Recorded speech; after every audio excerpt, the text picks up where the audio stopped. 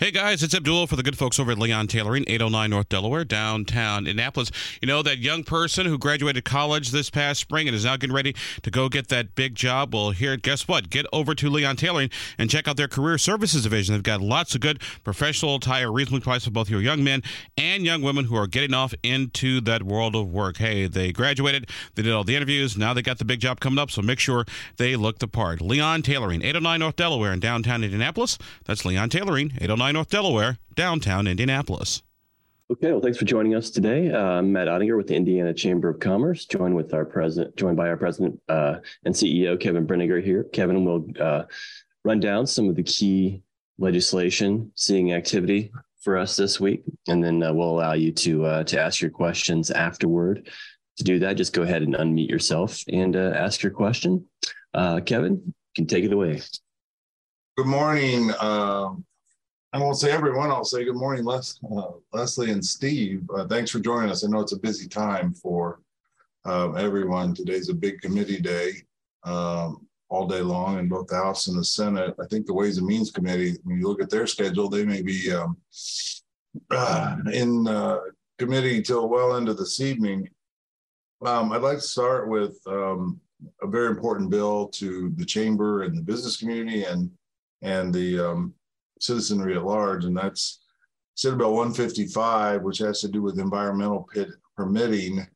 Passed the House yesterday, and I think we'll be headed to the governor soon. This has to do with air permits and making sure that we can keep the control of that whole permitting process here in Indiana with IDEM and not have it be taken over by the EPA, which they've done in some other states.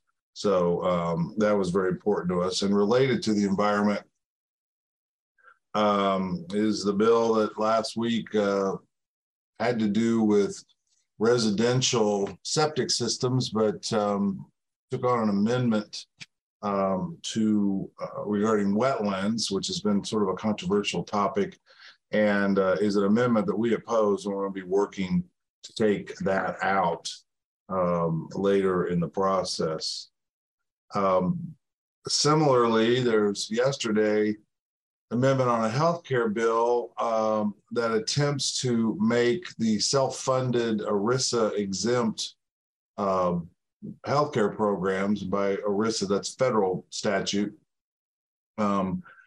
The author of the amendment wants to make those plans contribute to the all-payer claims database, but according to ERISA and a U.S. Supreme Court decision, the states cannot require self-funded plans to do that. So we've got now an amendment in this bill that is clearly unconstitutional, and we're going to be working to take that out as well. Otherwise, the day that bill is signed, there's likely to be litigation. We're anxiously awaiting to see what the Senate budget looks like. We know that it will be very different than the House budget in several areas, and I'm going to be testifying to the Appropriations Committee tomorrow on 4 priorities for the Chamber. One being childcare, trying to raise the On My Way pre-K income threshold, also include a bill that Senator Kyle Walker has that would provide a tax credit to companies that expand childcare capacity, which is so very important to our state to get more people back into the workforce, as we still remain below pre-pandemic levels with respect to workforce participation. We're continuing to work on House Bill 1002. Jason Beers from our team is drafting some amendatory language and trying to make that a more workable program with respect to there, and possibly even consider slowing down the implementation, but making sure that the implementation is workable. The data privacy bill, which we and some other coalition members have been working with Senator Liz Brown on, is in the House. We're trying to keep the bill clean. There's some other organizations that want amendments that we think would make the bill less desirable. Right now, it strikes a very good balance between providing some really new consumer protection, consumer rights over controlling the data that you give to various vendors, and also balancing out what are the responsibilities and the opportunities to correct flaws that the businesses would have.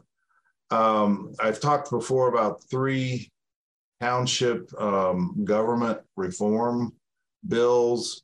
One would allow a pilot program for consolidation in 3 very small counties in Indiana.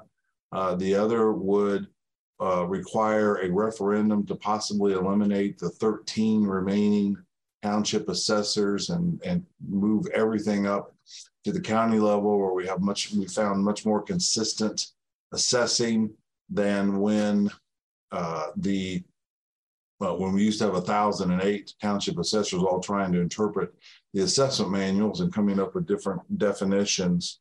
And then lastly, I'll talk about the property tax situation. One of the members of our lobbying team got their property assessment and bill yesterday. The assessment value was up, I think, 13%, and the bill was up 8%. As these bills come out, there may be a hue and cry and pressure on the General Assembly to, quote, do something about that and offset some of that. It's going to come really late in the process, and there's definitely not really anything the General Assembly can do for the pay 2023. And there are significant differences between the House and Senate fiscal leaders as to what, if anything, should be done.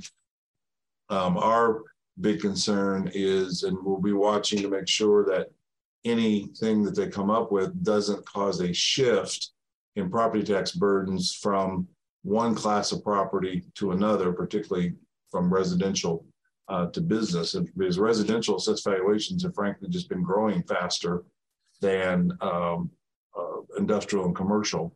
And so under the system we're on a market value, it makes sense that those assessments and burdens would go up higher. But that's one that we're watching very closely.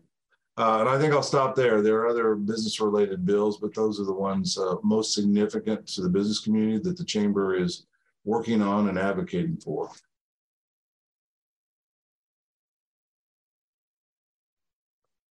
Okay, any questions?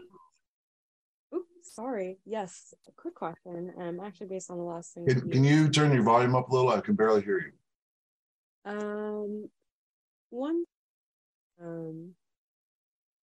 Audio settings.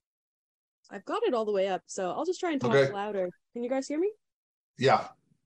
All right, great. I think I just need to project more.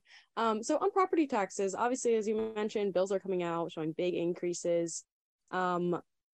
We saw a couple of efforts to help that earlier, but as you mentioned, what actually might end up happening will probably come later. What do you think the form of that help should take?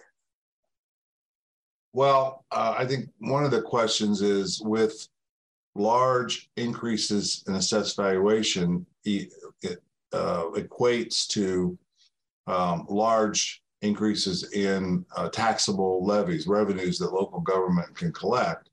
And so one of the questions the General Assembly needs to address is how much of that increase should they be able to derive? Their advocacy has been all of it. Our thought is that there should be some limitation, and that's the approach that Representative Thompson, chair of the Ways and Means Committee, took in the first half of the session with House Bill 1499.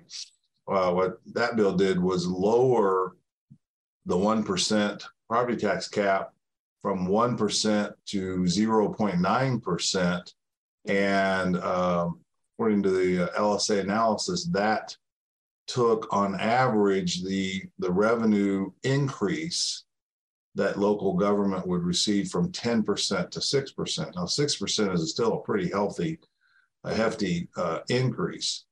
And he chose that route rather than shifting burden among the different property tax classes.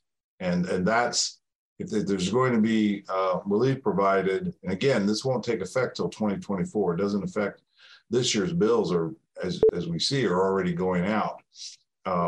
But that would be a preferred approach by the chamber, because the business community is already paying a higher share of the overall property tax burden than its share of the total assessed valuation statewide. Okay, awesome. Thank you. Kevin, have a question. Hey, have a question for you about Senate Bill 8. Not sure if the chamber is tracking that, but I believe it had a hearing in House Insurance last week. I think you guys have had stances on prescription rebate bills before.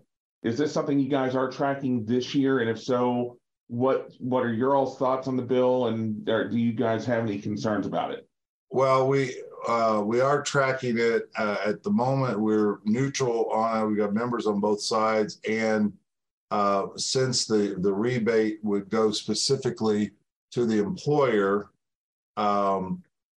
that's why we've gone from opposition in the past to neutral this year. And the question is whether or not the General Assembly should be specifying where those rebates go and what percentages, et cetera, et cetera. But the pharmacy benefit managers have been under fire for several years, both here in Indiana and as I talk to my counterparts across the country in other states as well. Okay, thank you. Mm-hmm. Okay, any further questions? Oh, sorry. I'm sorry, Leslie, did you have another question? Yeah, I actually have two additional. I didn't know if we were going to go back and forth or how we might work this morning. Well, since we have a small audience, you can have as many as you want.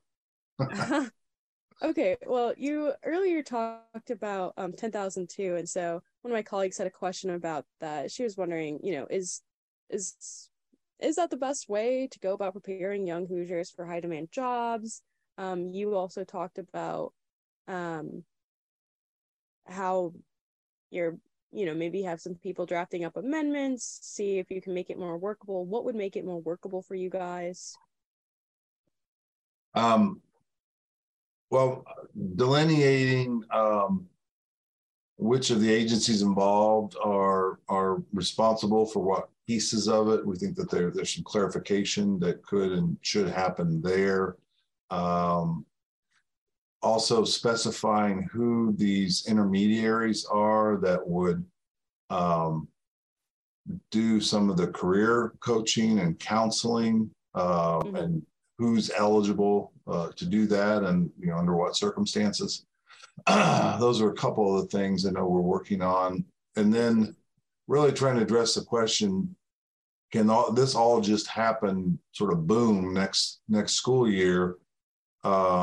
Or is there more of a phase-in period or some pilots going on? So we're discussing that with the legislators too, because if we're going to make these changes, which overall we think are very positive, to get more kids having credentials even before they leave high school, or credits towards a degree or a credential, and get them engaged and exposed to sort of the world of work in the 21st century, so that we have more folks prepared to enter the workforce and be productive.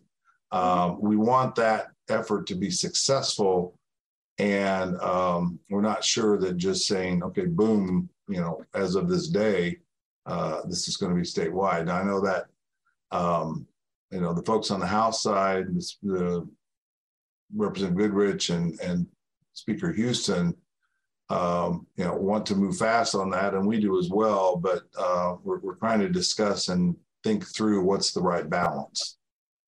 I see. So focusing on implementation as well. Yeah, in particular. Okay. And then if I can just slip in my third question really Sure. quick. you mentioned, it's just out of curiosity, why would you guys oppose the wetlands amendment? I suppose I would assume that, it would allow builders and more economic development in that sense. Well, because wetlands are very important for water quality. Mm-hmm. And this bill has the potential to substantially reduce the number and the amount of wetlands we have in our state. And so, yes, it is a conundrum from us in one respect, because we know we have a housing shortage, and that's sort of a drag on business growth and economic development. But we think that in this case, just redesignating different properties to be or not be wetlands is not necessarily the correct approach to take. Okay, thank you. Okay, any further questions?